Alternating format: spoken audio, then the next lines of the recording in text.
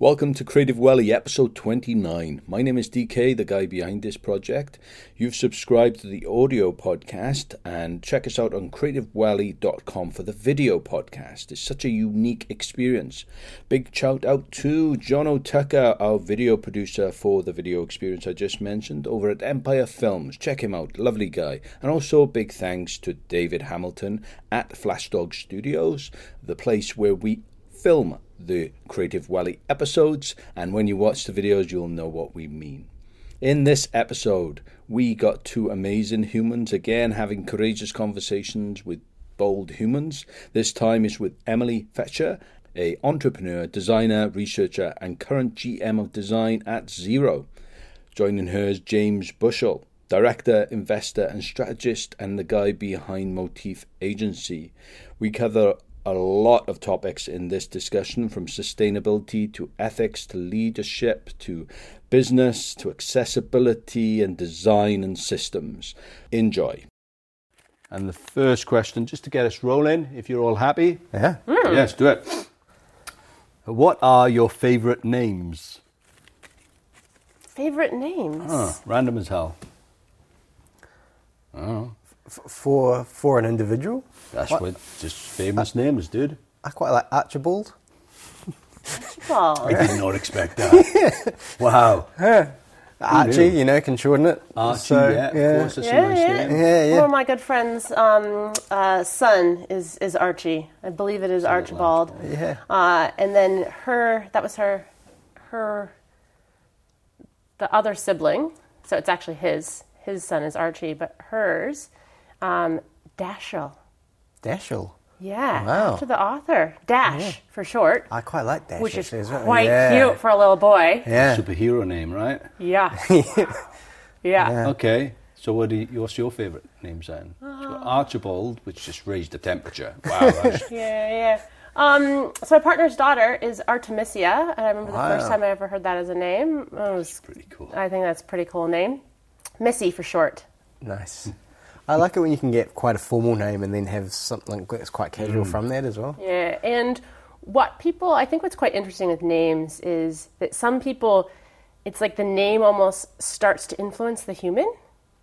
So Artemisia, I can't pronounce the last name, Italian last name, was the first female artist.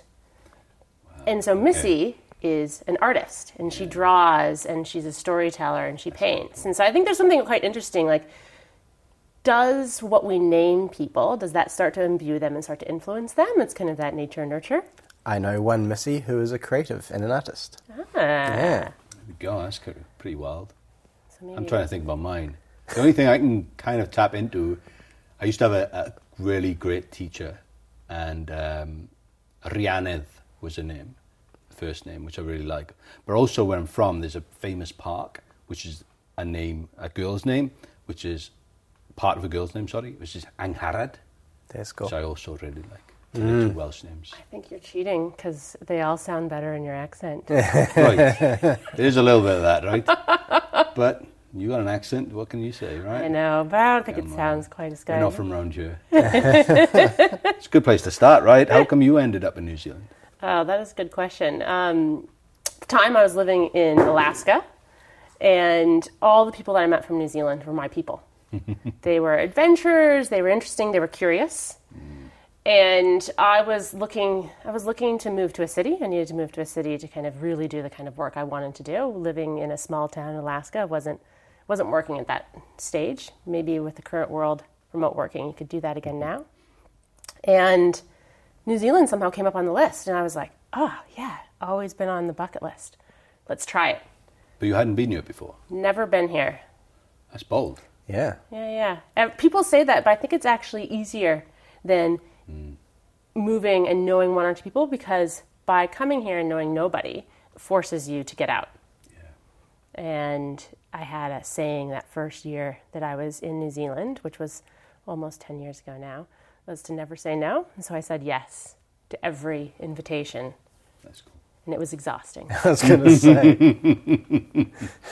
But you've been here 10 years now, nearly. Almost. Wow. That's trippy to think. Because you're from, just to linger, because we have a little bit of a connection before we met, right? because you're from a place called Missoula, which I only know as passing through Missoula's in Montana. And not a lot of people would know Missoula, to be honest, right? No. So, yeah, it's a brilliant town. It's one of the best places on the planet for me when I visited there, because I used to go to an event called Hatch in Bozeman, which, again, nobody knows. It's in Montana, which is further down the list of Missoula, right? It's smaller again. And, yeah, I stayed a couple times in Missoula. Great place. Big university town. Yeah, Go university Bobcats. town. Oh, wrong one. That was Bozeman. Oh. Cove. Close. Interesting. You might find Missoula pretty interesting, James, with your background. Missoula, I should probably check this stat, but the stat that we love to say is it has the most nonprofits per capita of anywhere in the U.S. Nice. Is that right? Yeah. Huh. And so it's quite a maybe compassionate town. There's a lot of really interesting good projects, like for good projects, which is a really nice place to grow up in, to be surrounded by that and surrounded by people who really want to make an impact. Why do you think that is? Is it the structures, the governance, or is it why are the people that way more than other places? I think it's community. Yeah. I think that a lot of it has to do with community and culture, right? You start to have a certain amount of people and you start to create that momentum and that inertia around a way of thinking, and that draws more people in to a similar way of thinking. I think that if you look around the world, you'll have different kind of communities that start to just tend different directions. Montana, back in the day, I think it was in the late 60s, early 70s, was one of the movements to create some of the wilderness areas. And so one of the first wilderness areas, I think, was actually also from just around there. And then the Wild and Scenic River Act, so again, to protect rivers, which is probably similar to kind of some of the talking that's going on around New Zealand right now in terms of protecting rivers and giving them, personhood? Personhood. Okay. I need some education. Sounds like you know more about this one, the personhood here. Yeah, just granting like a river or a mountain, the status of, in a sense, an individual, a person. Yeah, which then affords them certain legal rights. And I guess once you start to create, I think, people are drawn to that, and then more people come. And I think you start to create a bit of a culture. And that's, I think, a really nice example of it happening in a positive way. I think sometimes, we look around the world right now. Sometimes it happens in a less positive way. Try not to bring us down too much. That's truth. But it's culture and community is really powerful, I would say. And then the leaders in those communities, what's the word that's being said? What is the acceptable way of thinking? And how do you influence it? Did that have a massive impact on you in terms of then setting out that the world decide what you want it to be when you grow up? I don't know if you know that when you're a kid. Exactly. Now looking back, kind of reflecting back, do you think it informed your... I mean, absolutely. But I think like your parents inform, your good friends inform, who you choose to be friends with as a kid. You have no idea how much of an impact that's going to make, right? So some of my very best friends from my early years, one is a human rights lawyer for child refugees. And one is a social worker who spends a lot of time kind of doing healthcare work in Africa. And this is from small town Missoula. So quite rare to have people that have left. But again, I think it comes back to that culture and that community. Wonderful. I don't know. What do you think, James? I think you've spent a little bit of time thinking about this subject. Yeah, I mean, I think culture and community is amazing, but I've sort of become more interested in what are the integrity systems that are set up in a different area to allow that? And I think, the stronger those are, the more likely it is for that to occur. And when you don't have particularly strong integrity systems, I do think that they're easier to break, and that, corruption can feed in, and then it just sort of gains a bit of momentum like a snowball, I think, and those are those challenges. So I've become, particularly fascinated with how do you create systems and structures within anything, within communities, within businesses, within your own, I suppose, moral decision-making framework to act, with more integrity or act more ethically. So I'd be fascinated. So if there's like the democracy indices and things like that, but I'd be fascinated to sort of see, what is some of the structures that are there, and whether there's a correlation between that and the lack of corruption or the generosity that's been infused into that town. Good point, yeah. Yeah, and I wonder if that's something could very well be the case. But when you leave somewhere when you're 18, you're probably less aware. And now you only go back to visit. Yeah.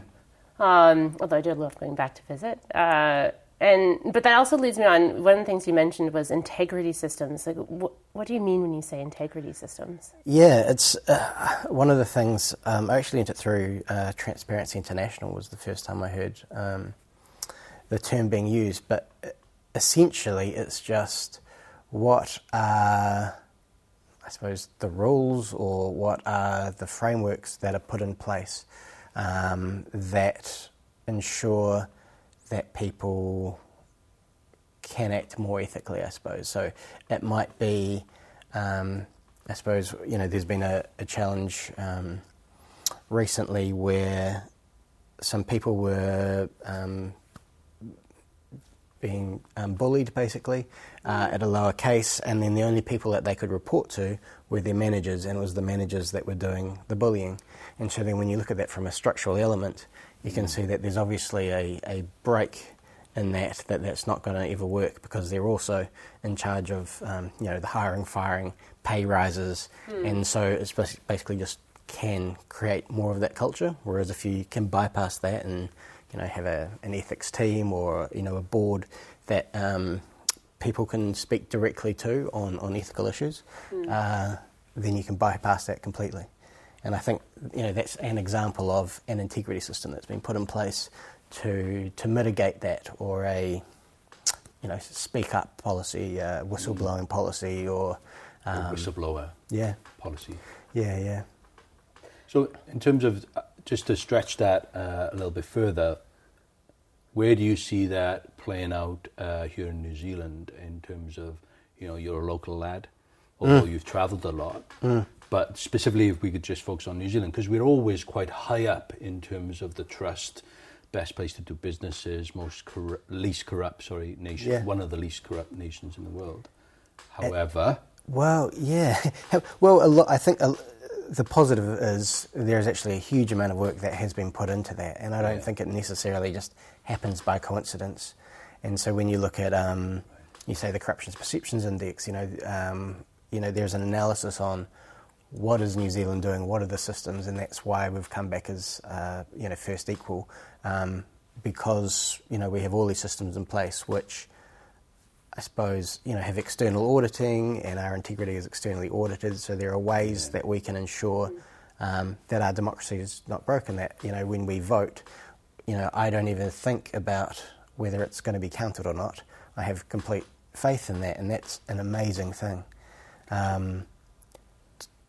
We're first equal. I think, one of the challenges that we have in New Zealand is you suddenly become complacent, because, people go, we've got no corruption, we're number one. Yeah. And that it is really awesome, but there's still huge amounts of corruption. And I think the challenge is where, we're comparing ourselves to other countries which, in my opinion, is really low. And so we're setting a really low bar, and we're doing the best of, what is not a great job. And New Zealand has, huge amounts of corruption. So Deloitte did a report recently, and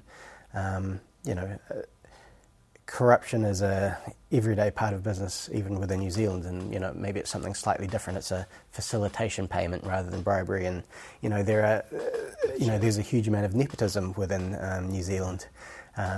So how do we, continue to improve and not become complacent that yes, we're number one, but we've just got leagues more work to be done.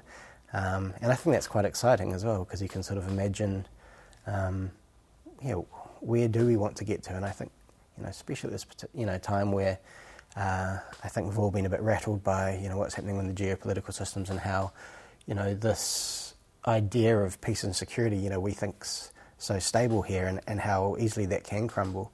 Yeah. What can we do to make sure that we do live in a more I think equal place? So equality in New Zealand is not very good, and so I think that's something that New Zealand particularly needs to work on. Is this some of your work with the Brian Pico? Brian Pico, yeah. Pico, sorry. Yeah. In terms of the ethical leadership stuff, you're on the board of advisors there. Yeah. I didn't know too much about that. Give us not just an idea of that entity, but also ethical leadership as a concept and a deliverable, I suppose. Yeah, so the Brian Pico Chair of Ethical Leadership is at Victoria University, and I have the privilege of sitting on the advisory board with Professor Karen Luthhuizen, who's the professor there. And I suppose it's the idea of if we're going to be doing leadership, how do we embed that into everybody? And it's about, I think, training and giving people the tools to know how to make ethical decisions. And a lot of it is just it's learning and practicing. So there's a range of different. Everyone knows the train dilemma. Yes. Yeah, the old trolley train. Yeah. And so just help, putting people through these situations and examples of, trying to determine what is the ethical thing to do, what is the not ethical thing to do. And often, it's if it's a real ethical dilemma, there's never a yes/no answer, so it's very rarely an easy one. So how do you train people to have the skills to analyse, what that is, to take different ethical approaches and then come out which is, hopefully the best solution that they can come up with. Warning signs. So, there's certain things that people will say that you sort of go, something unethical's, most likely going to happen here. When someone sort of says something like, "Oh, it's okay, everybody does it," things like that, and you sort of go, "That's I should just have my senses a little bit more on alert when these things are being said." So, and those little fascinating. Yeah. So the work that you do there, where does it go into informing then the MA in leadership, or what does it do? Yeah, so they do courses at the university, They do, and so and that's been fun. So I got to be part of an online course as well. Human Good is in conjunction with that. There we go. There you got it in. Yeah, I mean, just come on. That was going to be my first question. Yeah. Jump ahead. Go for it. Yeah. So wrote a book about how to make these different decisions. And then also interviewed people that I think are in unique decisions where they have to make ethical decisions. Right. And so I know there's if you take say Ashley Bloomfield for example. His ethical dilemmas are quite different from mine, where if he makes a decision, it is not going to affect him and his ethical decision, it's going to affect, the whole country. Mm-hmm. And it's also going to be scrutinised by the whole country. And you also have the joy of politics as a layer on top of that, as to what are the decisions that you have control of. You can decide what you think is the most ethical. How do you do that with so many competing values that people what's most important to a lot of different people, and so how do you choose what's going to be keep people the healthiest, or do you choose what's going to give people the most freedom? And so there are these fascinating competing things, and you've got to make a call. And the pressure that is on him is absolutely unbelievable, and I'm very glad it's him, not me. You featured him, right? Yeah. And it was just fascinating, and we talk about other things as well. Just how do you deal with that pressure? And I think that's another thing. You want these people. How do you, if you're trying to be, if you're being a leader and you've got to make these things, how do you look after yourself as well? And simple things like going for walks, and getting out into nature, all the stuff that we know, and so there's sort of those two sides, and it's just fascinating to sort of because it's not, no one in the book would say that they've nailed it. They're 100% ethical. Everyone's somewhere on that journey, and yeah. So we talk about times that you've had an ethical dilemma and maybe made the wrong decision, and why you made that wrong decision, and what would you do better next time, and so it's really, for me, it was fascinating doing all the different interviews and just such a different range from the chair of Air New Zealand to you say Sam Hogg, who's got a small regenerative farm, and it's amazing the crossover, but it's also fascinating to see those differences. What a privilege to be able to interview all those people. It was a privilege. Yeah, it's really cool. I'm quite jealous. The curiosity in me, I would just love to do a project like that.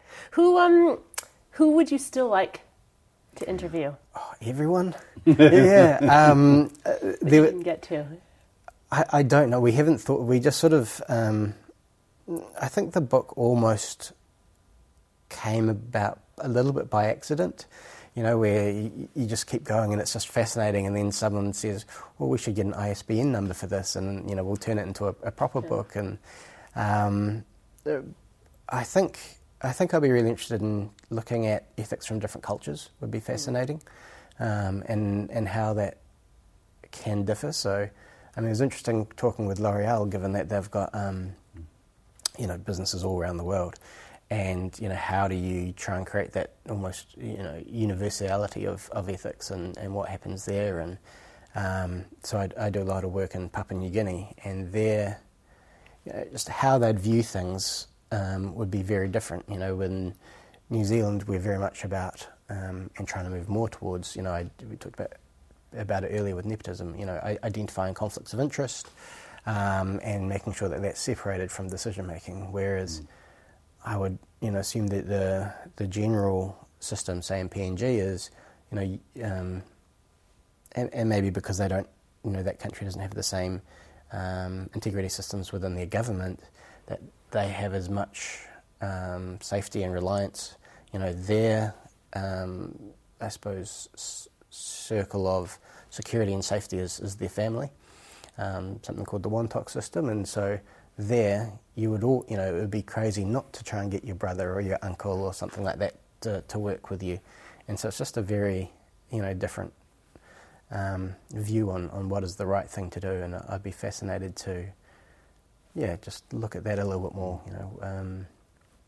I did a lot of work in Thailand, and I ended up setting up some free educational facilities there and looking at, we did that because I didn't necessarily agree with the ethics where if you paid money at the school, the highest mark, the lowest mark you could get was 70%. If you didn't pay money, the highest mark you would get was 70%. And so it just, it didn't really fit with what I thought was ethical. No. But it'd be fascinating, and don't get me wrong, that's just, that's a bad example, but there are plenty of good examples of, how ethics is done in other countries, and so it'd be interesting to look at those differences, I think. What's your hope for the book?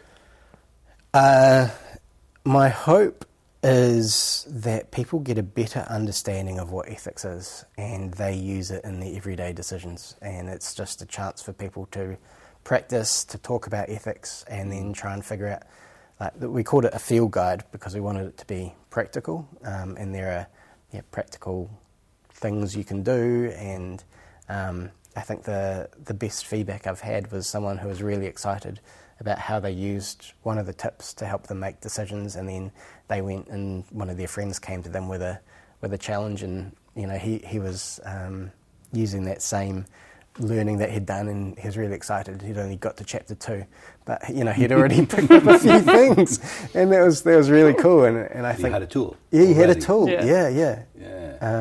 He's like, this, that part's out of my control. This, I've got to focus on what I do have control on, this 15%, and make the best decisions I can there.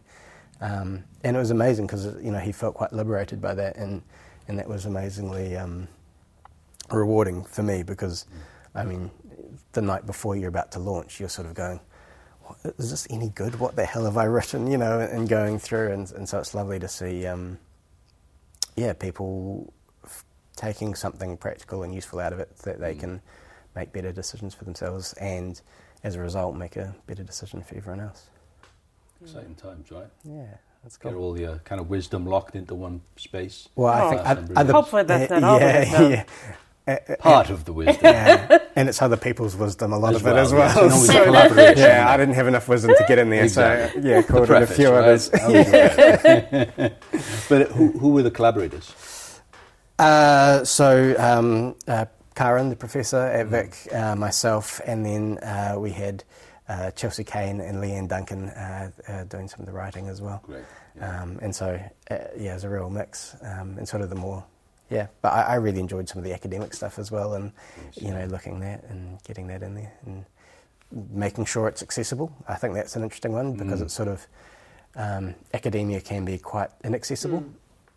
And so trying to get it into a way that is useful, practical to people that they can actually, rather than glaze over, can take these things and actually contextualise it. And it's funny how hard that is to do. I was trying to do write a thought experiment. It's called Rawls' Theory of Justice.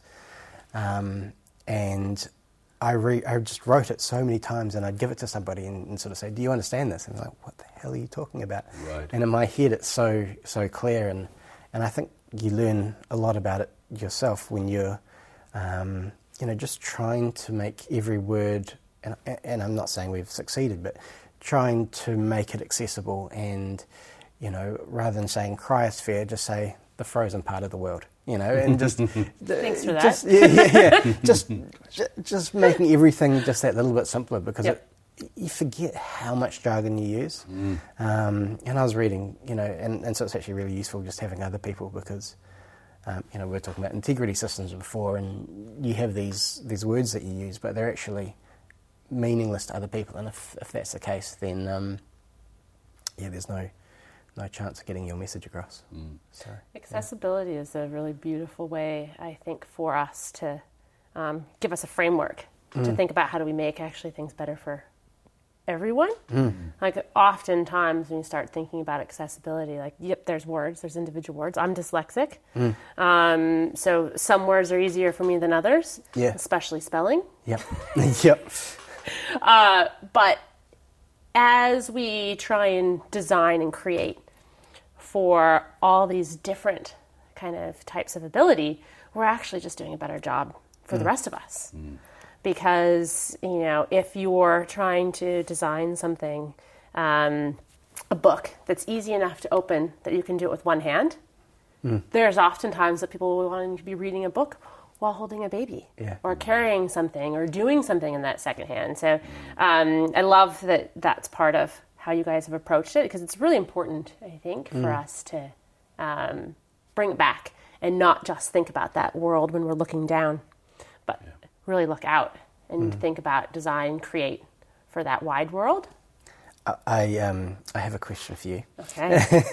So I think one of the things I'm fascinated about design is there actually becomes a huge amount of decision and choice and responsibility as to how do you communicate information and what information do you communicate. So when you're looking at, say, the nudge theory with the menus, you've got the decision as to whether you nudge people, is the word that they use, into making healthier choices or not. And then, what is the right thing to do there? Again, there's competing. Is it freedom of choice? Is it, if you're coercing somebody, is that bad? Or if you're nudging them, which is sort of a gentler term, is that good or is that bad? And I just sort of wondered how approach design when you're presenting information. Yeah, I think that it's changed. I think the industry has changed. What we talk about has changed now than when I first got into design and was first learning about it. We didn't used to talk about these things, quite honestly. There's some pretty interesting kind of ethical dilemmas that have come up. I think that some of the e-cigarettes being one of the big ones, the creators really started by actually trying to do good, trying to give people a safer, healthier way to kind of reduce their smoking habit. it's created a whole other industry. Yeah. And so I think the cool thing is that now that's a discussion. Design ethics, diversity and inclusion, accessibility, these are all topics that we talk about.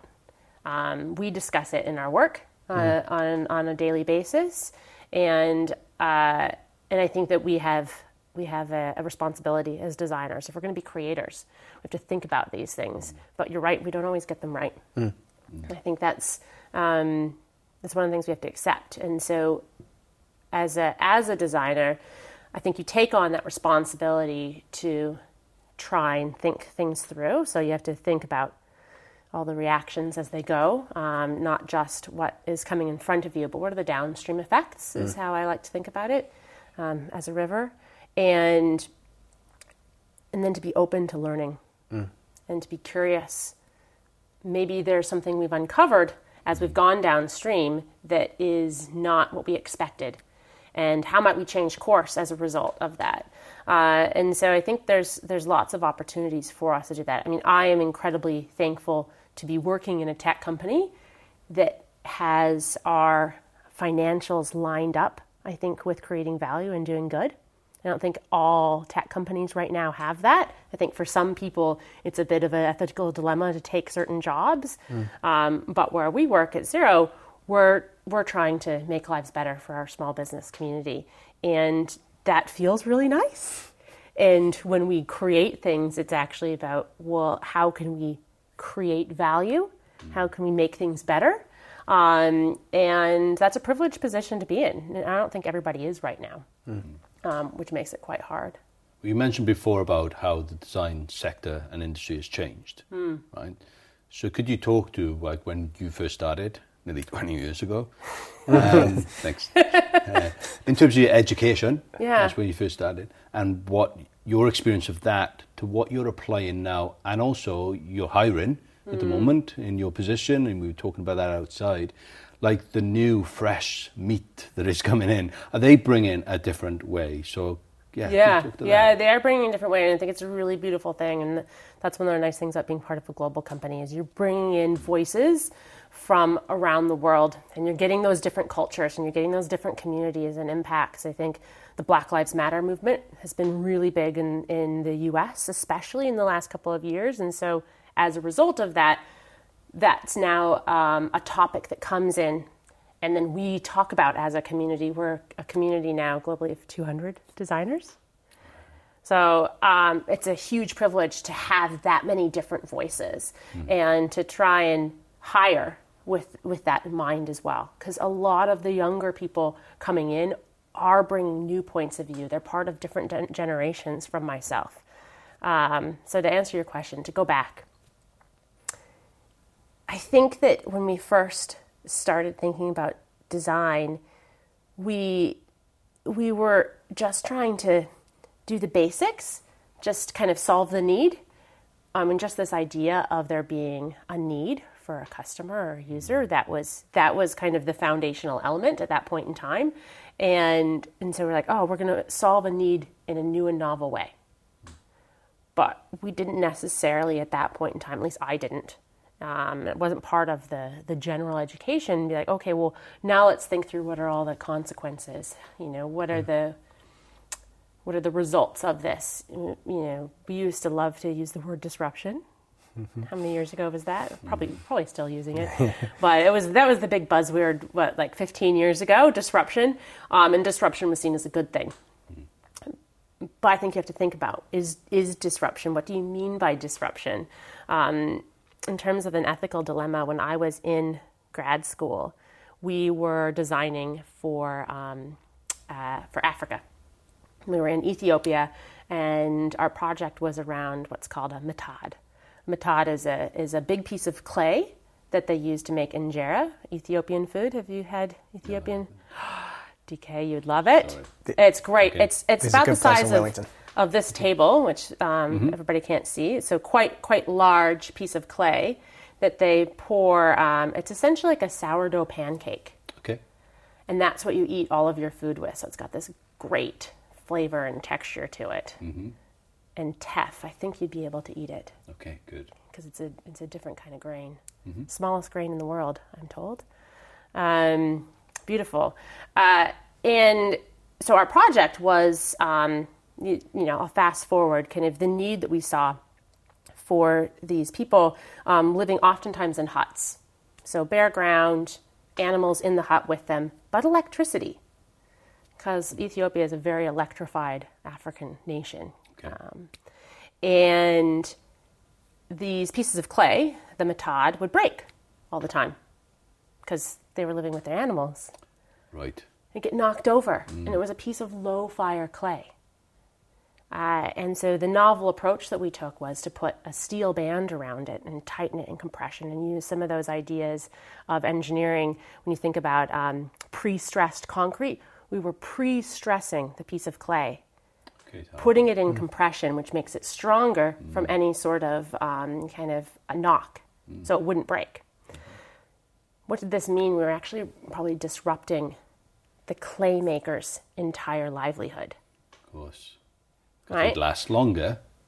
Yeah, they don't have. So I think we did the numbers, and it sounded like on average you were buying 4 of these matads a year, each family, because that's how often they would break. They'd break every kind of 3 months.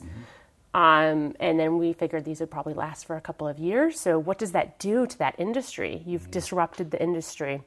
I think at the beginning that was a good thing, but that was probably one of my first ethical decisions as a designer, like, are we doing good? And so we spent some time actually going out and talking to people in the clay villages, the clay making villages, because it'd be a whole village would all be clay makers together, and they make pots as well as these matads. And they said, no, it'll be okay. We'll make other things instead. Okay. But I mean, will you? I guess it's at that point in my career and in my education, I don't think we had the tools yet to really dig into that discussion. And it kind of like hit you straight on in the face. But I think up until that point, disruption was seen as a good thing. Yeah. And I think since then, we've had to think, what is our role as a designer? And now it's on the conferences you would go to, it's a topic. It comes up. People talk about what is our responsibility? How do we create in a way that doesn't cause undue harm, doesn't have any of those downstream consequences? It's massive, because I'm seeing that a lot. In every month I online MC an event for architects, and a lot of the times it's architectural designers, a lot of the nerds behind the scenes who computational design stuff with parametric architects. So these are really kind of designers at the core, right? They're creators. But they talk a lot about that from a perspective of construction industry creates 40% of the carbon. So they know that deeply. So they are already building into their systems, that carbon reduction strategy or policy or material design or fabrication that actually reduces then the reliance on sand or glass or whatever it is, because they know that through their design they can have a massive impact for the better on reducing carbon or carbon reliance or energy use in buildings, passive house stuff. As well as very positive. Yeah, as well as massively reducing, the amount of people that need to go to hospital unnecessarily for, rheumatic fever and asthma. And we just build terrible homes in New Zealand, which is completely unnecessary. And I think that's absolutely the sort of thinking that is required. So I'm positive about this new language that you're seeing, and in a sense the topics will only become much larger, especially because there'll probably be more, in the last 10 years, more examples of positive impact that you can draw upon rather than just these few cute ones over there. That was good, but that's not how we do it. We've always done it this way, right? So, no. It's okay. It's okay to do it that way. Yeah, we accept that's that. okay, but that's different, and we've always done it this way and got the results. Yeah. So in terms of this, you're the GM of design. Is that your title? There's a couple of us. I'm not the only GM of design. Okay. I don't have a team of 200. But you sit in a wider team, I suppose. So there's 4 GMs of design. Right. That kind of sit across, and then there's some other roles as well. So research being kind of its whole own part of the organization. Of course. Yeah. So I saw you got excited when you asked the interview question, because I know that's your superhero strength. If I had to say, what is Emily amazing at? Interviewing, definitely. From a design lens, right? So for people who don't know why that's just interviewing, but interviewing for, I've seen your work and when we were employed by Empathy and doing your thing and doing your dance, you're like, man, she's good. How important is listening, and how do you approach good interviewing to discover and uncover these things that then you use to design through? Oh, this is just like the bread and butter stuff. And I'd say I don't think it's just for design. I actually think it's just as important for leadership, especially kind of really looking back at how my role has changed from being the person that interacts directly with our customers to run these interviews, or even kind of working with my team to do that, to actually sitting back and trusting the team to do that. And as a leader, I think you also have to listen and ask great questions to get to the bottom of things. So what did you ask? The how? The how, the mechanics? The how is why. Yeah. Let's get it. That was the big why. Yeah. How important it is also for leaders. But number one, I think, is context. You always got to start with the context before you go into the questions, because the context is just as important as the question that you ask. Right. What is the context that it sits in? So, if we're talking about an integrity, what's an integrity system?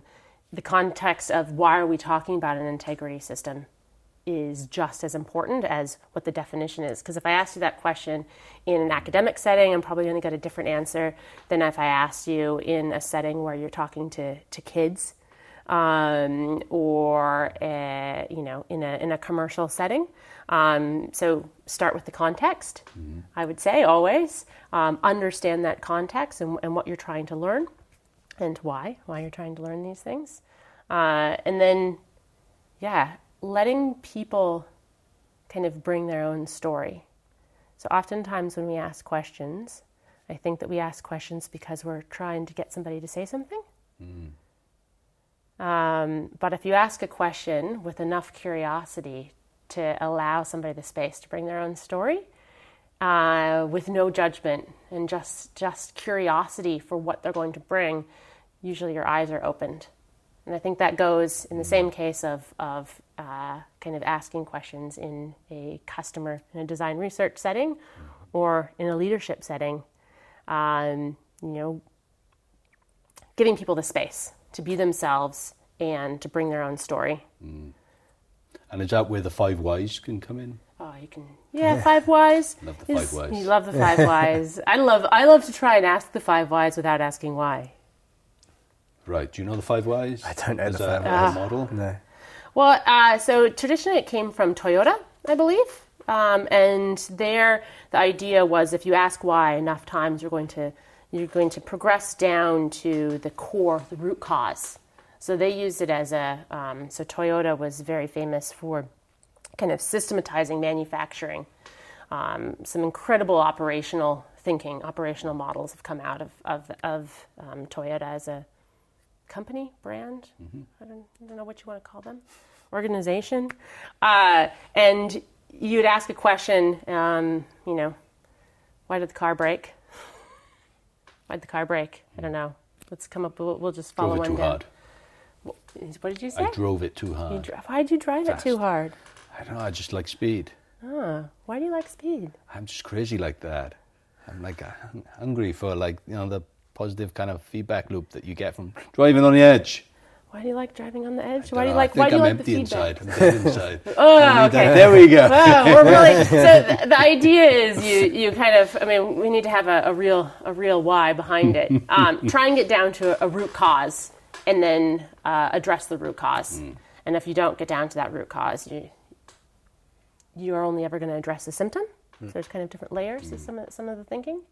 But I think you can sound like a very eager 7-year-old when you ask why a lot. But it's a great, easy way to try and get to that root cause, what's really going on.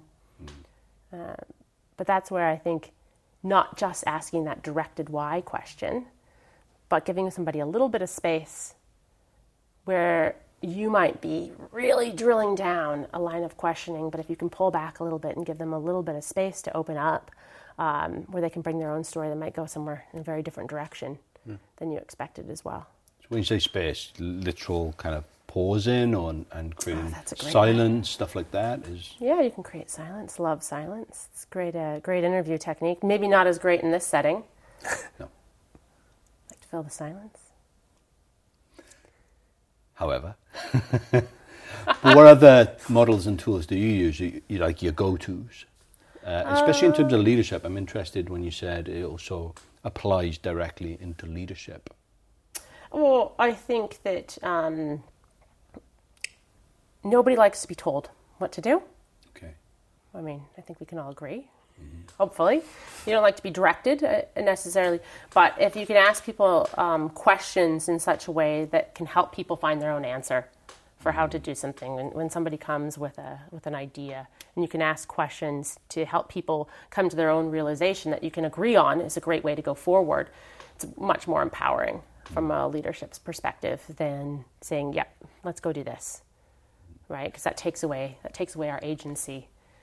And I think that the way that we like to lead, certainly from my boss as well, is to create a lot of space for that vulnerability, create a lot of psychological safety, create that culture of speaking up that you're talking about, and the more you can ask questions, I think that helps. I think curiosity is huge as well in that same vein. How do you manage, and James touched on it when you were talking about Papua New Guinea, the kind of different cultural approaches, especially communications or seeing the world differently? And you said, you're hiring globally and managing globally at the moment.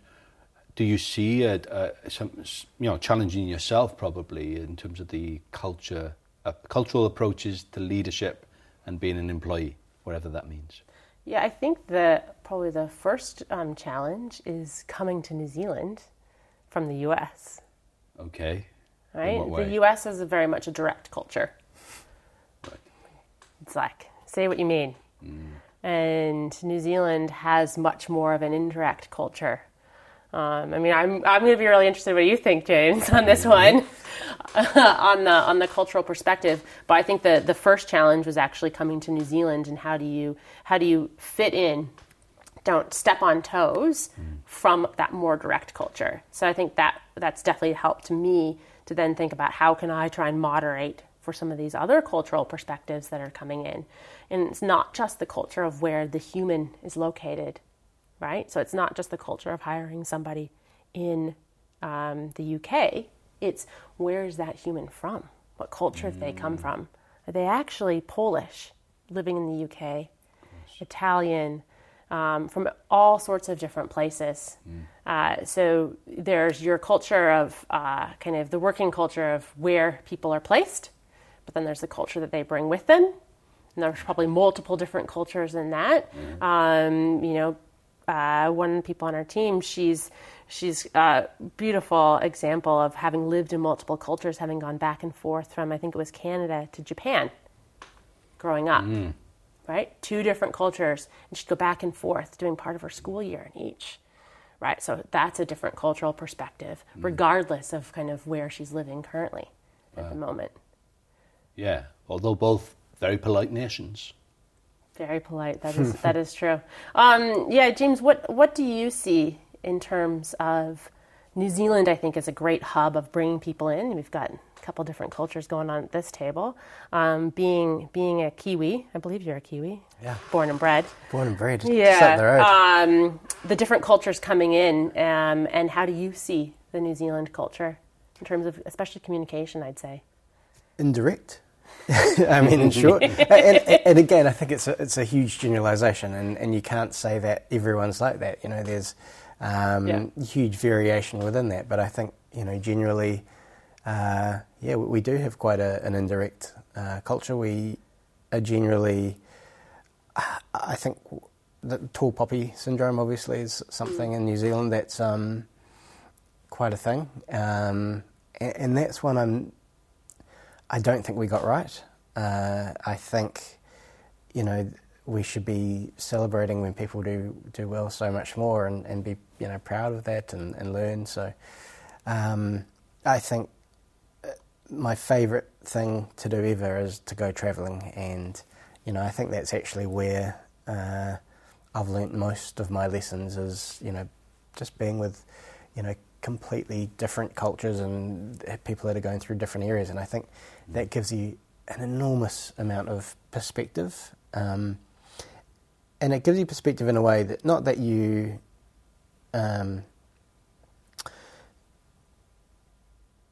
you don't get to experience it like other, the people in those cultures do, but it gives you a glimpse of, what they're potentially going through from a physical perspective, and you scrape the surface of that from an emotional perspective. And I think I found that incredibly useful. So when you sort of come back to, say, New Zealand, which is one of the things that makes you appreciate so much more, is I generally walk around feeling safe. And that's just so lovely. I think, again, it's that perspective, if you live in New Zealand your whole life, I don't think you get just that same perspective of how lucky we can be here. It is an amazing... Totally. We've got challenges, don't get me wrong. Like everywhere, we're on a journey. But it's, I feel pretty privileged to come here. Yeah. But I certainly miss things from other cultures as well, and hence why I quite like, the travelling as well, because you just learn so much, and you can appreciate how lucky we are here as well. So how come you ended up doing what you're doing, though? What's your kind of origin story? I don't know what my origin story is from a Superman perspective, but I think it probably was. One of the key changing moments for me was working in Asia, on the vineyard that we're setting up a grape farm over there,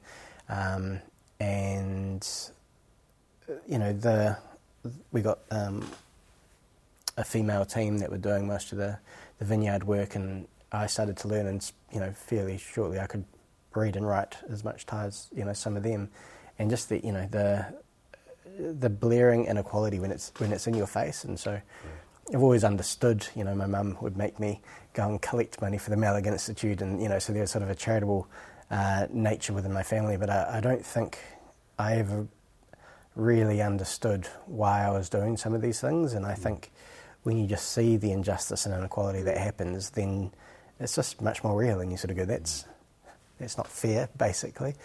And so then I was like, well, my father died when I was quite young, and I think that gives a finiteness to life. And I think, you're not here for very long.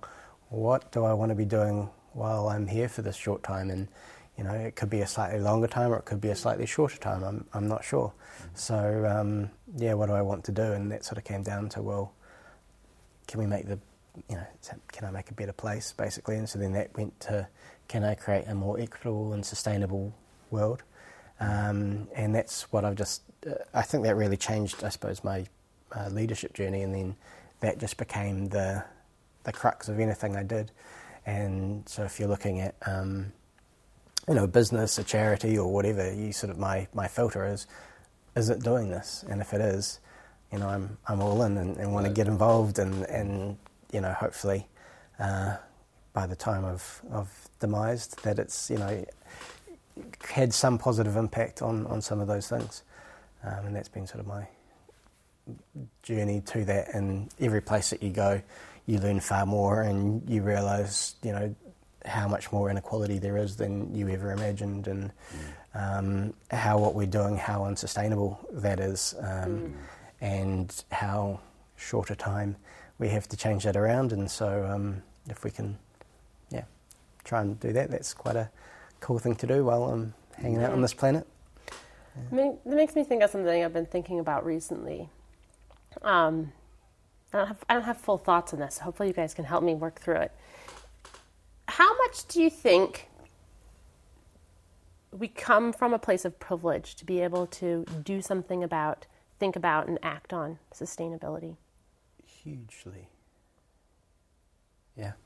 Interestingly, when you look at carbon footprints, however, it tends to be the wealthier countries that are, emitting the most emissions. So it's it's sort of two ways, I think. But I think, I think it was Noam Chomsky, but basically saying, the privileged people have the greatest responsibility to change it because they're in the positions that can change it. And I think that's why,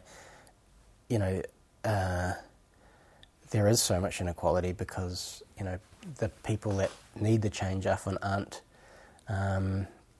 in the positions where they can, have some of the authority to do so. And people in privilege quite like having that privilege and don't want to get rid of that privilege. And so we get in this sort of circular system, and inequality's getting worse. And I think, the sooner, the best democracy we're going to have is if we have a educated democracy. And so I think education, and to everybody is just one of the key things that we need to be. I wonder if it's just education, though, because I feel like at a certain point in time, I feel like I'm coming from quite a privileged position to be able to think about these things. Sure. Have the time, have the money to try and act. We're in the middle of building a house, thinking about the architecture. It's all of our concrete. We're trying to offset our house.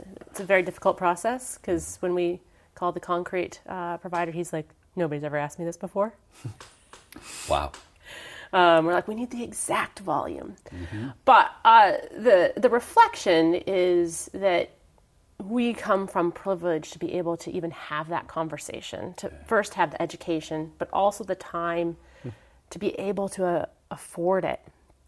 And I just wonder how can we start to move entire cultures when we don't all have enough kind of spare time, money, bandwidth, time, money, thinking space, education to even be able to consider these things. And it's just recently been that I've really been considering that me even caring about the environment in this way. I think it's probably potentially very different for other cultures that are very in tune with the environment and live off of it. But at least in the world that I live in, the very developed world, it's very much a privilege for me to even be able to think about these things. And then I look at quite a lot of society that doesn't have that same privilege and say, how can we be expecting so much of these parts of society? And as you said, what is our responsibility? Kind of looking around this table, we're all probably from a pretty privileged position just to be here. How do we reframe that conversation? Make it more accessible, as we were talking about earlier, not just for those who have that extra bandwidth. And it's been a little bit of a almost moral dilemma for me just recently. I've almost started to feel guilty for being able to care about this and have a voice on it. Yeah. No, completely. And I think that accessibility thing is key because what we often, to partake in these decisions, it's even to partake in this conversation, can you just take the morning off, come in for a conversation, and that's unfeasible for so many. Especially if you look at the financial system at the moment, where they did a study recently, and basically a lot of New Zealand doesn't have the resilience for the stresses that are occurring at the moment, and there's just not that backing, that security, and then your decision making becomes hugely limited in that. And I mean, that was one of the key challenges with the UN, basically, I think, is, if you wanted to get into the UN, you'd need to go and do an internship where you didn't get paid. And I know there's, now there's a few more scholarships and things like that, but basically you're creating these barriers, so many barriers for anyone to get involved. And I think, when we're talking about inequality, that's one of the key systems that we need to look at, is about how you're actually, you're trying to help, but you're actually doing exactly the opposite by, excluding the people that need to be around the table, and making, having input into these decisions. There's another angle there about people not just being excluded from the table, but people not wanting to come to the table, like blatantly going like that. I think there has been a growth beyond privilege to entitlement. Yeah. And I'm not saying that I don't even know how big that group of people are, but we are seeing a lot of data now, especially the 1%ers who own the majority of the wealth, actually create a lot of the carbon because they're private yachts and private, airplanes, and also the amount of stuff they invest in is usually carbon creating. So they're not going to come to the table anytime soon because you mentioned earlier some people are locked into a systemic way of not just thinking, but now is almost tipped the balance into entitlement. Well, I've worked for all this. I'm entitled to be the 1%er. It didn't come to me. Well, you look at the most 1%ers, they started entitled. And they've just continued that journey to become more entitled.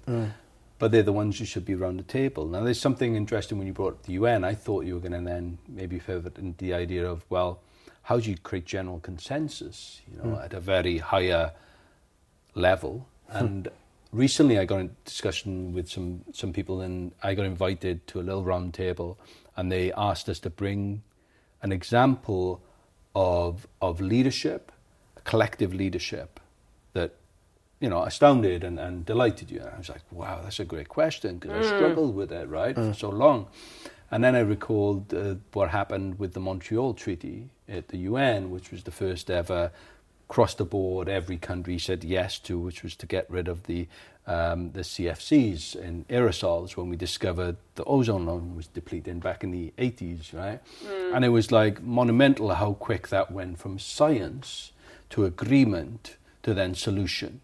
It was quite a weird thing. However, if you look at it as well, they also had a transitioned away. They also had pathways, which a lot of these countries, we don't lose out on this, okay, we'll sign. Yeah. I think that's the interesting bit of collective leadership away from privilege into solution-based things, because you're already saying you've got almost a solution to the carbon offsets of using concrete to offset it, although that's probably not the best solution. It's a solution, a pathway, right? Yeah.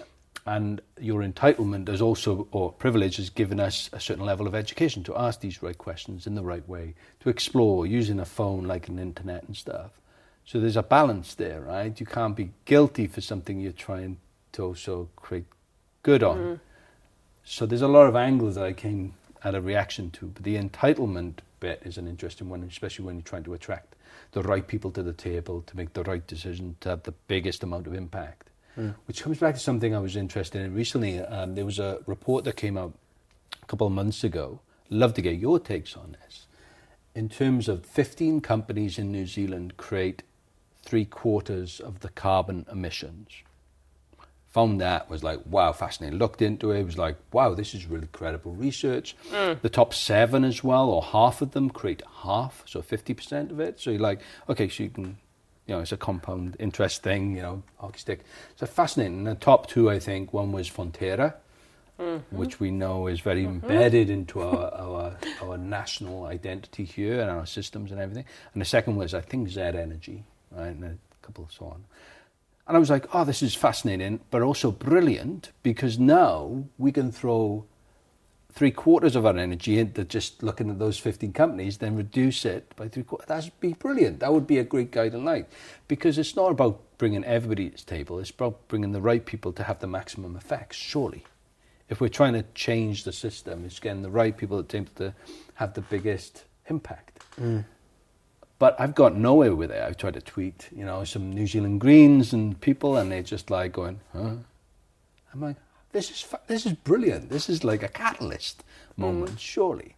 So what is the idea of bringing the right people to the table looking like in terms of ethical, like leadership and things like that, but also in terms of design, bringing the right people to the table? Is there something there that's ticking your cognitive boxes? Always, yeah. But I think that the interesting thing about the right people to the table, I don't think it's just those people like Fonterra and Z Energy. I think it's about, that's where I think diversity and inclusion has a huge role to play. If we actually bring to the table people from a diverse background, diverse ways of thinking, diverse cultures that are impacted and part of this world of New Zealand, I think we're going to get a better outcome on that table. That's the kind of the first thing that has come to mind. Is I feel like you see it once we start to get lots of different voices involved, different ways of thinking, we're more likely to bring everybody on the journey, because it's going to have to be a journey, right? We're going to have to go through a transition zone, and that's the plan, a transition. Whether we speed that transition up or slow it down, that's another question. But we need everybody to be on that journey, because if people are pushing against it, it's going to make it harder. And I think there's a couple ways to do that, is to include them at the beginning, while we're making a lot of these decisions, while we're designing what that is going to look like, as well as the ideas that they'll bring, I think, for something like that. I've got another little laugh afterwards, but I want to hear what James has to say first. Yeah, I often come back, and I know it's very difficult to try and, educate a whole populace. But I sort of equate everything to voting, and everybody has the ability to vote and vote with what they decide to do. And I think there's a huge challenge when, I suppose if we stop buying from those companies, then they'll change.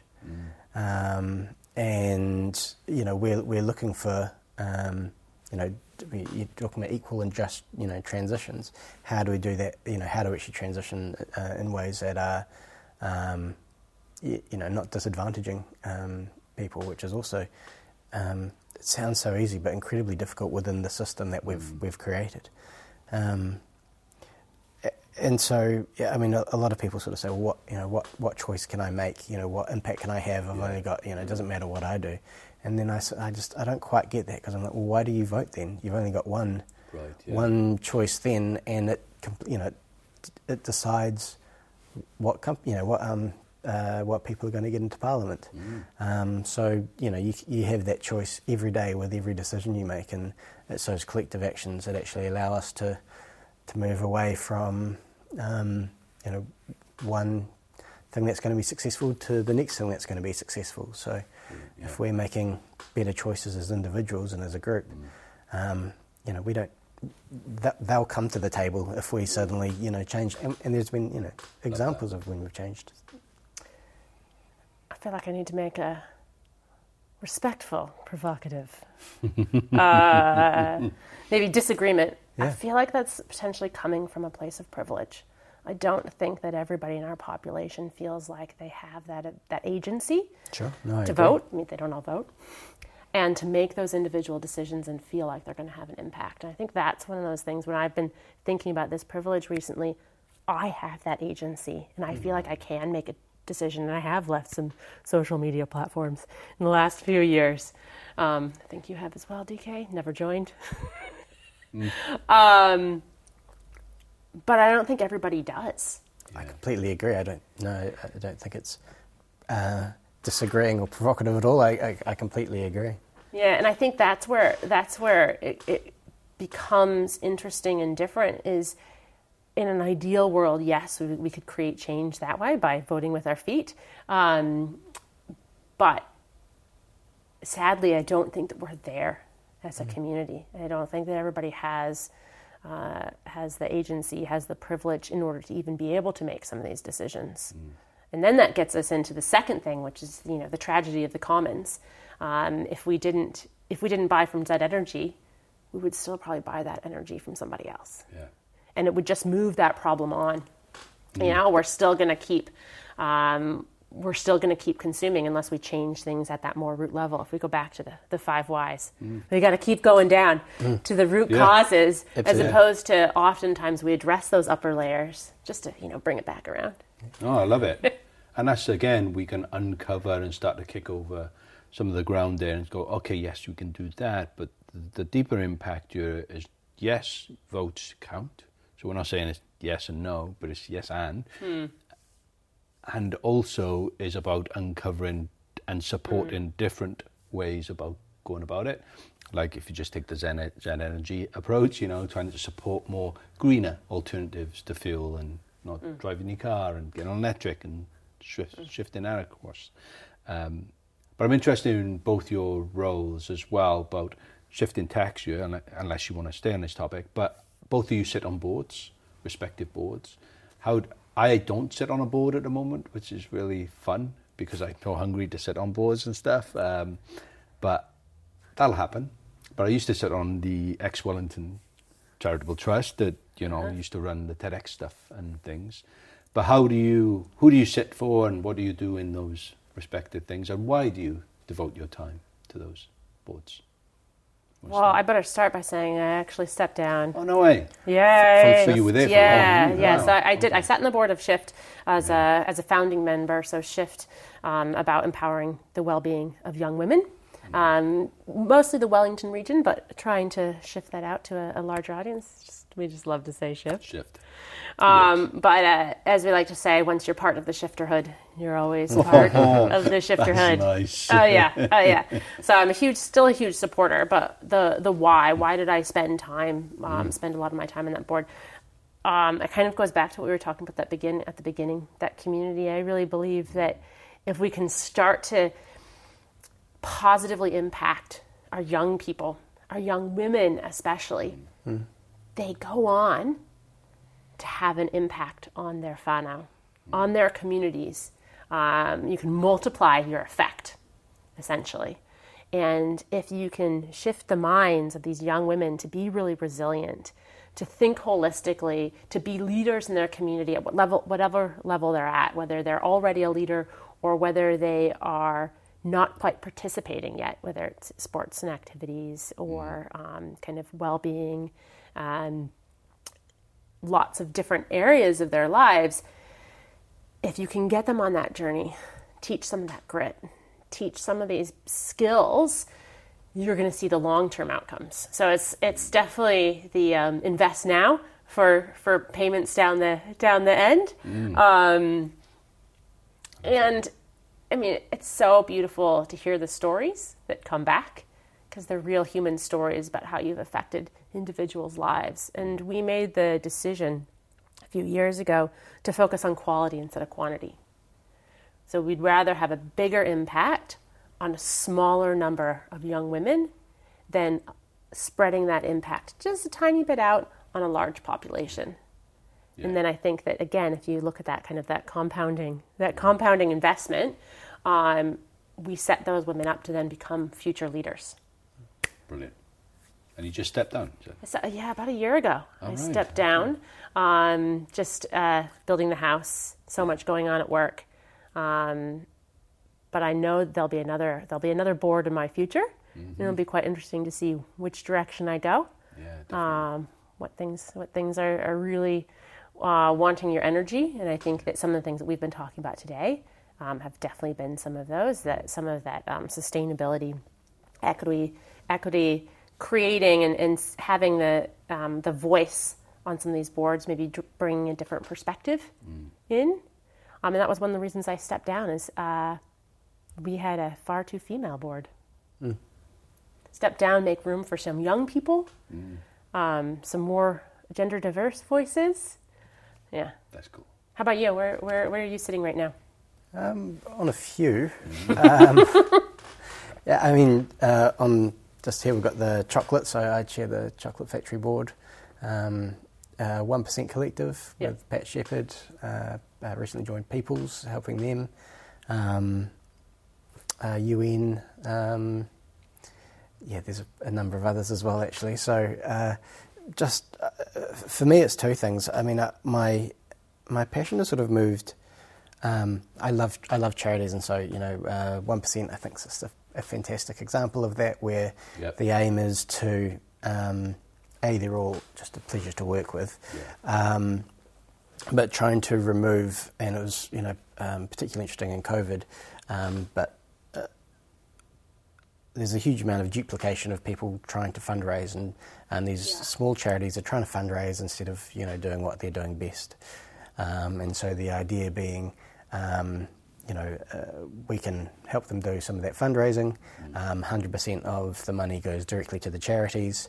It's untagged, and so they can get on to doing what they do best and working in their different areas, from Kibosh doing food rescue to sustainable coastlines, a huge amount of different ones. And then our role also is to make it easy for people to choose charities that are meaningful to them, and they know that we've gone through and done a whole lot of checking and auditing and just making sure that they're great charities. And so it's been so that's one. It's really fun. And then, as I said, I'm sort of shifting more towards Transparency National. I've had a lot to do with as a charity as well, and I think I've got delegated authority there for commercial, but I'm not on the board anymore. They've sort of separated it to this thing, which is quite fun. But yeah, I'm fascinated with what can we do with businesses, and how can we make them be the positive change. And so I think, currently, earlier on, you're sort of going, okay, I'm going to do this business, we're going to, the sort of the Milton Friedman model a little bit, and yes, there are some negative aspects from this, and then we'll try and fix it with charity and government money. And that just seems so broken to me. I think it's just mental. Yeah. So how do we actually, we're talking about regenerative agriculture, or there's things that we're going, okay, well, how do we actually create a business that is going to regenerate the parts of the planet or society, and that's self-sustainable, so we don't actually become reliant on the 1% collective story was, we had COVID, and a lot of these charities lost their funding, and so then people were just so thankful that there was this base layer of funding coming through. And if you don't have that security, it's quite difficult to make long-term decisions, and suddenly you're, a flush with money, but you don't actually have any money to spend on operations to deliver the project. All these, wonderful challenges that, coming in the development sector. And so that's why I think, with businesses, if you've got the right idea, you can actually create a self-sustaining, self-fundable model. So that you're not reliant on these external people to support, you going on, and you can have longer term decision making processes. So, that's what my governance is really about. How do we, move more businesses to create good in the world? The governance side has become a little bit unsexy in the last number of years. Talking to my peers is fascinating. Unsexy. Tell me more. I know. Was it ever sexy? Good point. Maybe I held it up there, and now I pulled it back down. Maybe it just never was. You're right. Let's hear more. Well, from a perspective, some of my mates have done all the courses back in the UK and here to then become an accredited board member stuff. And then, after they do it, they're not interested. When they went into it with this gumption and kind of idea of what you just described perfectly, they had that at their core. That's why I'm doing this. But after all the ethics and governance, all the course material that got thrown at their faces, they were like, it's just all legal stuff, really. And they understood it from a perspective of, as a board, certain board members are then becoming legal as a board, for operations and finances and things like that. But really, they were trying to do what you were describing. And is there a place for making then governance sexy? Yeah, absolutely. What you described was that should be what we're learning. I know, I'm questioning what boards they've been on. Yeah. Well, they didn't even get to the boards. They did the training and just didn't bother, right? Because they thought that was all that they were going to be doing. Just looking at paper and shuffling things. So maybe I got lucky because I didn't do the training first. I kind of Same, yeah. I just went into the board. We just went in, and you have to figure it out as you go, which is my favorite way to learn. Just learn by doing. Learn by fire hose. Definitely. And Post-it notes and whiteboards. Yeah. But just all of it, it's just coming down, and you have to be like, okay, what are the most important things here? As opposed to, I think, from that, course perspective. Here are all the things. Yeah. Whereas you kind of need to just be able to refer to those things as you need them. Yeah. But you got to focus on the purpose. I think. Maybe there's there's a space there for mentoring rather than anything else. This mentoring people onto boards rather than going through the course. I'm not. I'm just saying out loud anecdotally what I've heard rather than experienced stuff. I mean, I think I like both. I mean, I think I'd advocate for doing the courses as well, and I think it's been fascinating when you do join boards, and they're all about the purpose and things like that, and you're like, that's great, and then you sort of go, however, these are all the things you're talking about, say, health and safety, for example, and how you really care about the people. But actually, you've been negligent in, all your health and safety reporting and all these sorts of things, and actually, you are not meeting the legal requirements that you have to do. And, there's recently been, not recently anymore, but that change in legislation, and I think it's tough because there is, once you learn all about this stuff, it is quite scary because, there is a huge amount of liability on you.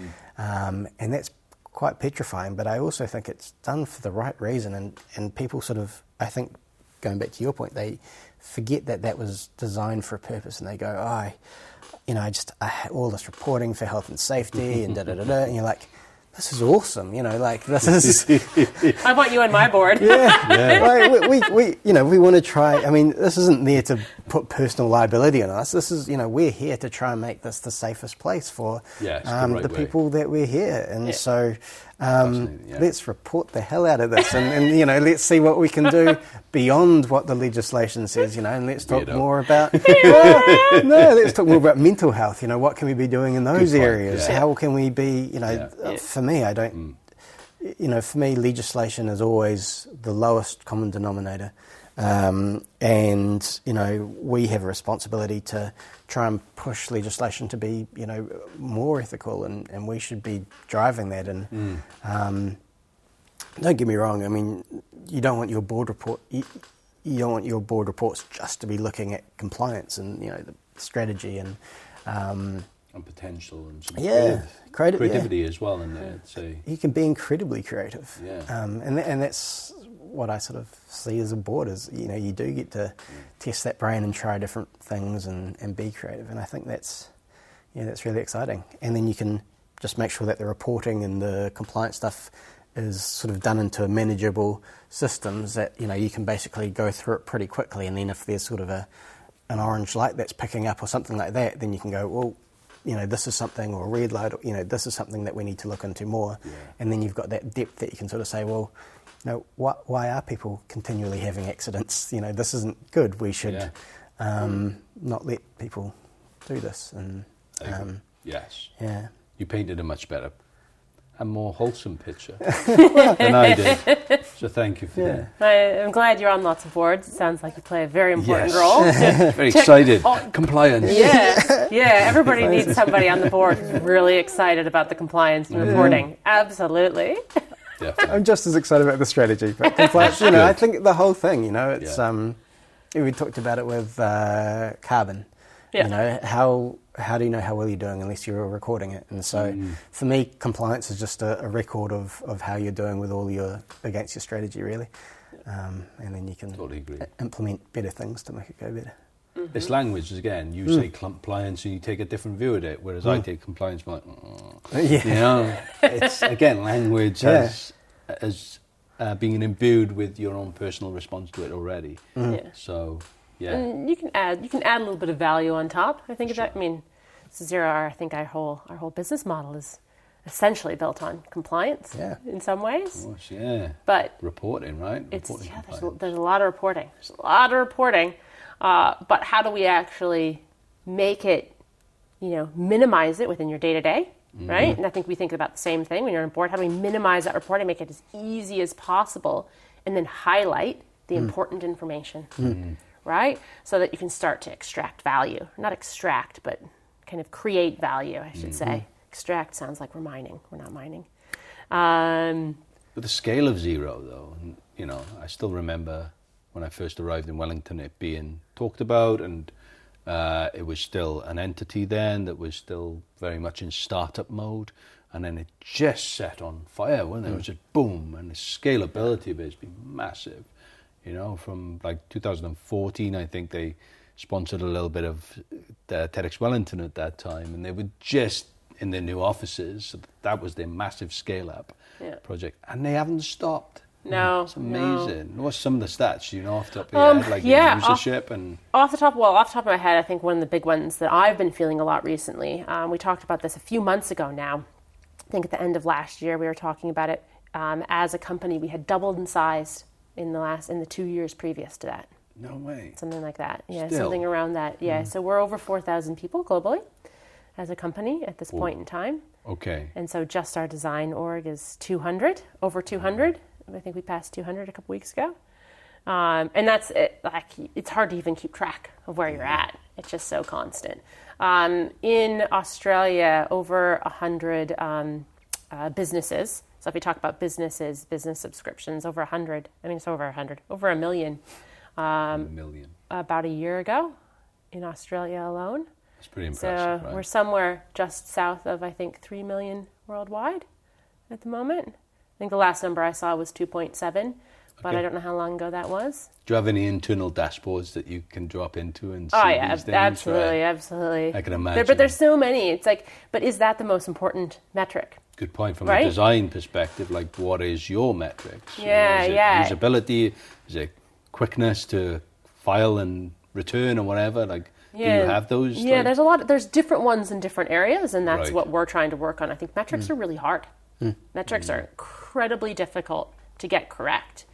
But the metric that you choose and you measure, because you measure what matters, and what you measure becomes the thing that matters oftentimes. So it's that chicken and egg problem. And so, again, I don't think there's always one. And once you start measuring one thing for a while, if it's just orgs that you're interested in, just numbers of customers, is that the correct number? I think there's multiples, and that's how you want to think about it. And so we, from a design perspective, will always want to be thinking about our humans on the other side, the humans that are in these businesses, that are inside these accounting and bookkeeping firms, doing the compliance, getting real excited about it. yeah, your 0 day. Yeah. Some people do. That's great. Yeah. I love it. How do we actually try and make their lives better? Like, I think that's the metric that matters. And if you do that, and again, this is what I was saying earlier, feeling so thankful to be part of a tech company that is lined up with the ethics. Because if we create value for our customers, it ends up creating business value for us when you line those things up, as opposed to some of the business models that are out there where it's free to use, but I feel like I'm being mined for my data. And So crucial, yeah. it's an important question to ask right now. What's the data use policy for whoever you're working for? Totally, yeah. And you should hope that if you're paying for something, there's a deeper level of privacy concern, data protection or data sovereignty, and all those other things associated with it. Yeah. Love that. We haven't touched on, so I'd love to just touch on it as a stake in the ground from a perspective of, like, your company Motif and describing that, because we haven't. How would you? For those who don't know. Yeah, well, I think quite similar to how I describe myself.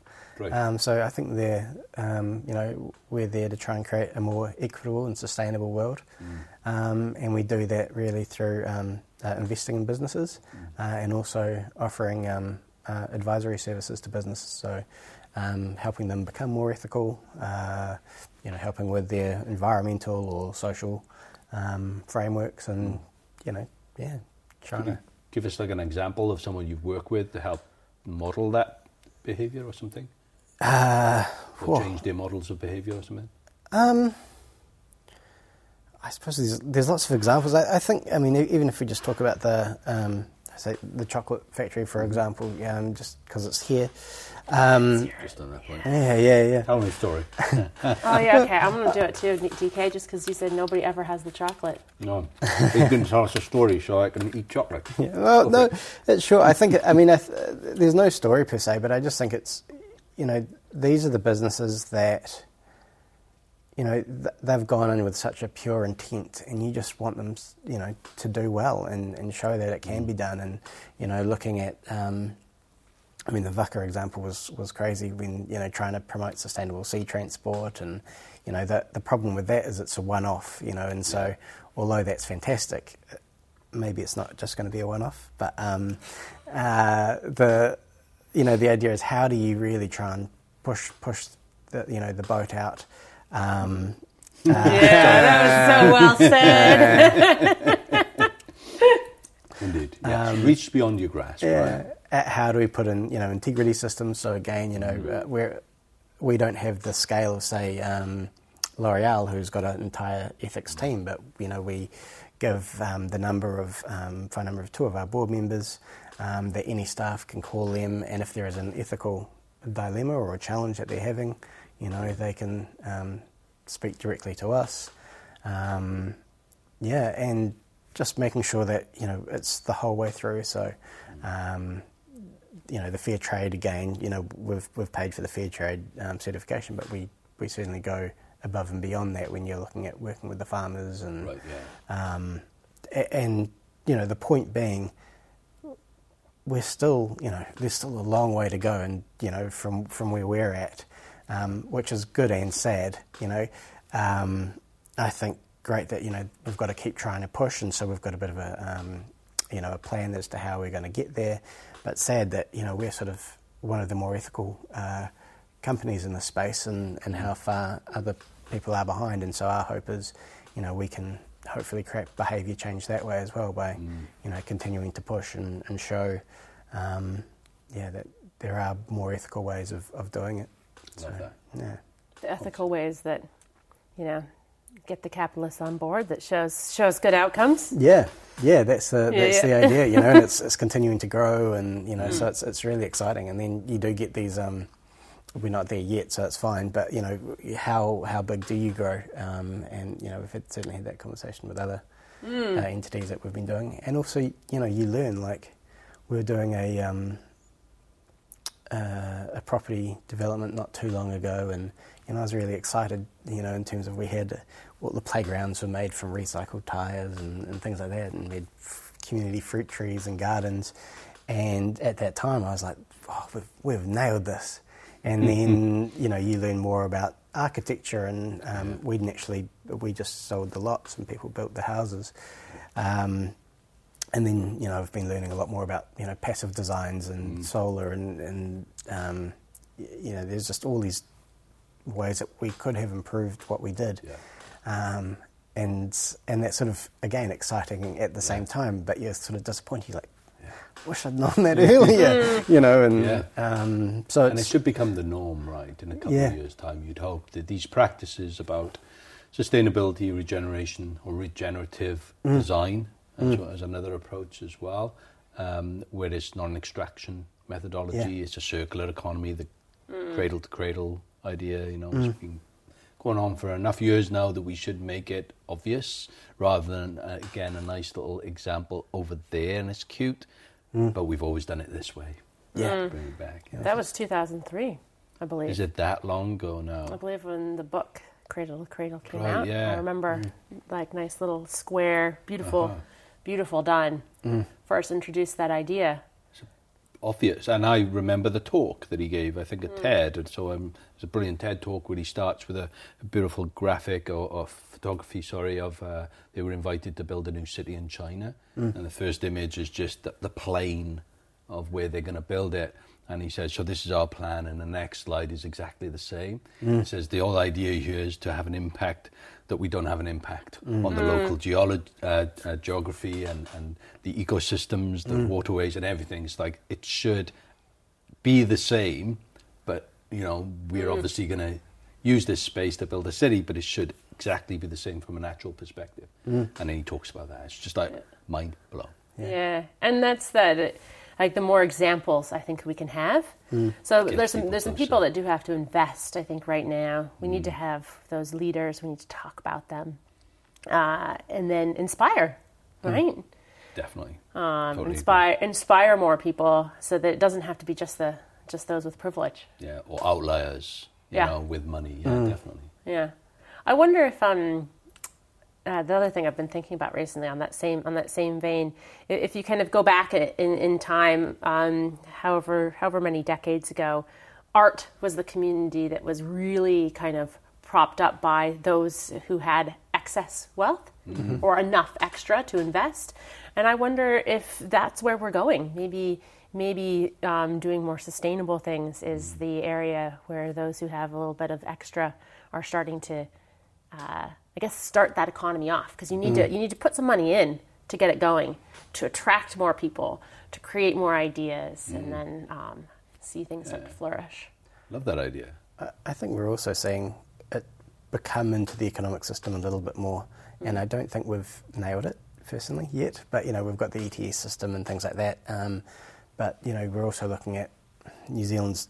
I think we're still quite far away, but there's talk of including biodiversity in those sorts of systems. And I think currently we have our economic model is sort of it's not as closely related to the planet around us, that we'd like. And so as a result, we focus on the traditional, economic frameworks, and this is how we do well in this economic framework, and this is how we don't do it. And that's sort of the world we look at. Meanwhile, the physical world isn't responding the same way. And so I think, the more we can, we need to just change our economic models and actually include the things that we want to be important. And, you're talking about that with measurement in a business, and I think it's, the same with our society. How do we reward, the things that we want to happen and not, the bad things, and that's where I think we need to move as a society. I think long term. I think long term for some of these things, I feel like a lot of what we've currently got is very short term motivated, and if we can create some of those levers, some of those models, frameworks that have long term outcomes, like again going back, that's like why we sit on boards, right? For these long term gains. Yeah. There's also a challenge there with the recent IPCC report that we don't have long. Oh, yeah. In terms of our sustainable environments there. But there are some beautiful examples. Some of the iwis out there doing 100, 150, 200, 500-year strategies, right? So you can learn from that. However, we don't, like I say, the current system is so extractive. It doesn't have enough. We don't have enough time to think long term about it. We need to radically shift, almost. Thinking about the long term impact, exactly. But radically action. No. So, yeah. I love that long term perspective. I just think it's beautiful, right? Yeah, and it's. I mean, I think the first I was in NASA. And just hearing these people, working on these projects that, they're dedicating their lives to, that they'll never be alive to actually see when that goes. And I think the perspective that the astronauts have had from, looking back on this tiny little dot, and all our conflicts and joys and all that, just on this tiny dot, and how just innately unnecessary so much of that is, and how we need to, how easy it is to change, and how difficult it is for when you're on here to change. So, same with iwi. I just think there's something so selfless, when you're sort of saying, this is our time as guardians, and how that changes as well. So, that end vision is the same, but you sort of go, well, we didn't know about. I don't know, this particular chemical, when the strategy was made, but we know where we're trying to get to, and we now know that we're getting rid of this, and and I just think it's so exciting. Generational thinking. I think Patagonia, as a company, is leading the way, and it came out recently with a report about there's only 7 generations left, or 5 generations left of soil in our kind of. Oh, I did not see this one. This is the latest one. It's just like scary stuff that should move us into, like I say, that more immediate action that needs to be taken, and more then weight needs to be given into that. What are the pathways for action in our privilege, but also to get the other people at the table? And I'm also conscious of time, so I want to kind of also say, what haven't we touched on that you expected to talk about? Any other screaming idea? Wow, thoughts maybe not and questions? screaming idea, but I definitely came in thinking that oftentimes with authors, the moment their book gets published, they're thinking about the next book idea. Good question. What's the next thing that you're going to dig into after this? To be honest, I don't have any clue. And Beautiful. And maybe some authors are like that, but I'm like, oh my goodness, we got through one. How did that happen? Okay. Very honest of you. Yeah. I've got no intention to write another book, but that's probably why I will end up writing another one. And I think these things for me, they happen from just that. I think that curiosity, that creativeness, that desire to to try and help people make more ethical and have the tools to make more ethical decisions. So, I assume it's going to be around ethics in some way, or sustainability, or inequality. I think there's some fascinating, economic books on that, and how do we change the systems, and so I don't know. Great question. You're so right. They're always like, and the next book. Maybe not always. Not always. We've now learned. Not always. So to round it up, what are you thinking about for 2022? 2022. It's crazy. For the next 7 months, 6. What are we? 9 months of 2022. What are you hopeful for? What are you going to be throwing your energy into? What to throw the energy into? Yeah. Well, there's a couple of different ways to think about it. There's different kinds of energy, right? Mm-hmm. There's like your headspace or your attention space, I would say. I am, unfortunately, throwing my energy into my old projects, which would be kind of house build stuff going on at work. And then there's, I think, what lights your brain up, right? What are those sorts of things? One little kind of like small little tendril of an idea I've been thinking a lot about recently is the different roles that we play within organizations. And specifically, I've been thinking about people who come into a large organization that I find myself in recently, but are coming from entrepreneurial background. I think that there's something that you learn when you're doing your own business, and how do you bring that into any of the different kind of companies that you move towards. It's a different kind of human. You learn different things. And how do you bring that and contribute that as a skill, as another type of diversity? When we talk about diversity and inclusion, I always like to think about it in terms of diversity of thought, because thought's kind of the output that you get from whether it's different sort of cultural backgrounds. So I've been thinking a lot about that. That is a different kind of thought diversity. Were you raised in large orgs? Were you raised in small orgs? Were you raised as an entrepreneur in your kind of working style and thinking style?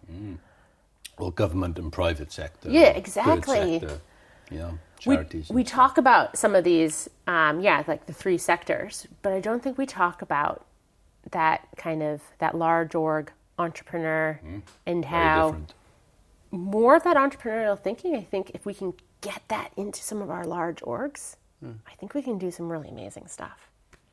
Love that. Thank you. What about you, James? Keep on keeping on, I think. I think just trying to do, as well as I think trying to balance it with more time in the bush, going for walks, spending time with my partner. The reason I came back to New Zealand was because I can be close to my family. So maybe doing some family things. And then, trying to create more, help other people create more ethical businesses and ideas, and, equip people with the tools to do that. Love that. So, that's what I think I'm going to try and focus on, and then maybe a little bit more travel again, but maybe not. Let's hope, right? Yeah, we're, my partner's Czech, and so supposed to be in the Czech Republic in a couple of weeks. Wow. And so, it's very... area. We don't know what the right decisions are, and... wow, that's challenging. Because your family's probably still all back there, right? Yeah, absolutely. Right. So, Wow. What about you, DK? Yeah. I'm going to nick your answer and keep keeping on, right? Surviving is thriving at the moment. If you're just sustaining, that's good enough. Whereas before we used to go, but no, at the moment that's okay. The general kind of melee of anxiety that is constant in the last 2 years, whether it be COVID or geopolitical things going on, and now, the sustainability, climate change really ramping up. It's just a bit bonkers. So if you're kind of keeping your head above water, you're doing well. Let's be honest. So yeah, I'd like to work more on my mental health and my capacity to be more hopeful. Even though I think I have a lot of that there, it's kind of running a little bit dry at the moment. So I'm kind of, no, I need to fill it back up and infuse myself a little bit more and be hungry for collaboration. I think I said this previously to someone we were talking to. Really open to kind of working with more people, like in groups again, right? Rather than doing solo ventures, which is, this isn't solo because I got Jono, wait. But you know what I mean? Like bigger entities, bigger kind of briefs, should we say. Whatever that might mean. Just playing with others. I'd like to play. I miss playing with others. Yeah, we've had a little bit of a lack of that. Yeah. As an extrovert, I've definitely been feeling it. I can imagine, yeah. Working from home is not your best thing for a sustained period of time, right? No, this is my favorite thing, right? Ideas, bouncing ideas off of people. We need more of this. Yes. Let's keep it up then. Yeah. Thank you. Thank for you, your time. DK. Thank you. Yeah. This is fun, right? Absolutely. Yay. Thank you for lending us your ears and attention. Again, big shout out to Jono Tucker over at Empire Films for producing the video podcast. You've just listened to the audio podcast, of course. Check us out at creativewelly.com for the video podcast. But Jono can be found at Empire Films. Check him out. He's a great guy. And big shout out to David Hamilton again at Flashdog Studio for hosting us. It's where we film the Creative Welly series. Thank you again for lending us your ears. Keep having courageous conversations with bold humans, and we'll be back very soon.